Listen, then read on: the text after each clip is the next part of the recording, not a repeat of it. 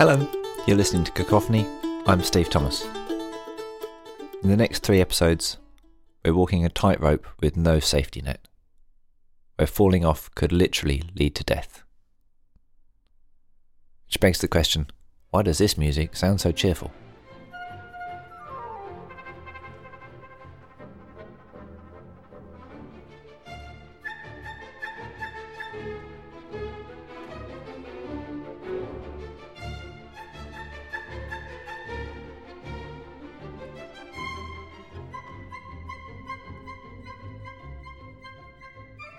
We live in turbulent, troubled times, but I'm still glad we're not living in Soviet Russia in the 1930s. In 1936, Dmitri Shostakovich is a 30-year-old, successful young composer, and his opera Lady Macbeth of the Mtsensk district has been running for a couple of years. And then Stalin comes to see it, but doesn't stay till the end. And 2 days later, perhaps written by Stalin himself, Pravda, the official newspaper, runs a 600-word condemnation of the opera, under the headline, Chaos Instead of Music. It suggests that if Shostakovich doesn't change track, that, and I quote, it may end very badly, and nobody needed an explanation of what that meant. When rehearsals began later in the year for his 4th symphony, it was clear that it wasn't going to be acceptable, so he withdrew it and kept it in a drawer. The 5th symphony, when it came, ostensibly gave the authorities the answers they wanted to hear, and it was a huge popular success at its premiere. It gave Shostakovich a bit of breathing space. But Stalin's terror was now well underway. People were being arrested, executed, disappeared in large numbers. Shostakovich's uncle, mother-in-law, brother-in-law included. Everyone lived in fear. You could be denounced by anyone at any time. Shostakovich kept a packed suitcase by the front door, so he was ready for the knock if the authorities should come for him in the middle of the night. Under these circumstances, every public piece he writes is pretty much a matter of life and death. How does Shostakovich write pieces that convey what he wants to say as an artist, that reflect his state of mind, that reflect the state of the world in which he lives? How can you be an artist? How can you do that and write a piece that fulfills the authorities' requirements? Fortunately, the Soviet authorities had been fairly clear on what they wanted. They wanted pieces of music that reflected the struggles of the people. And in their minds, the struggles of the people always ended in triumph. So to the music of the 6th Symphony. The piece is 32 minutes long in the recording we're listening to, and almost all of that is in the first movement. 20 minutes of the struggles and pain, the struggles of the people, that would satisfy the close listening state authorities. And yet it's clear that the pain and suffering here is deeply personal. There are moments where there are huge outpourings of grief, accompanied by high-pitched shrieks of pain, and there are long, very long, periods where the music is so still, it's barely happening at all. It's numb. It's lonely. Nothing demonstrates that loneliness more than the flute solos around 12 minutes into the music.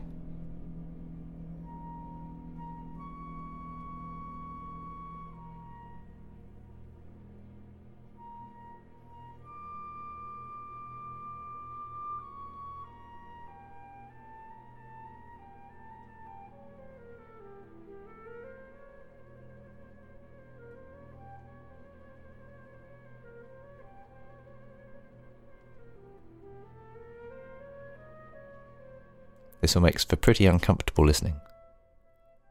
But done well, as here, it really makes you feel what it must have been like to live under that pressure, that fear, that numbing pain.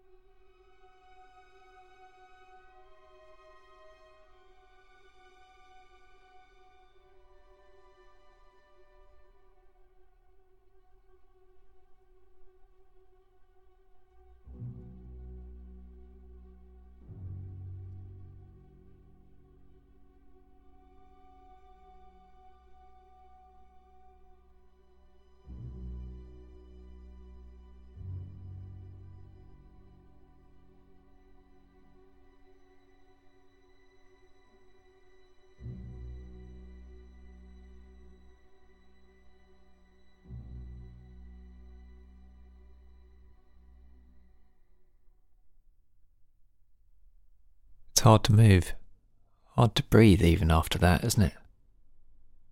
Bleak and searing stuff. It also feels to me that in that stillness and the long, frankly meandering lines that Shostakovich himself doesn't know how to answer the questions as to what he should be writing. It's deeply uncertain, deeply unsettling. Can Shostakovich turn his struggle to triumph in the approved manner? Join us next time to find out.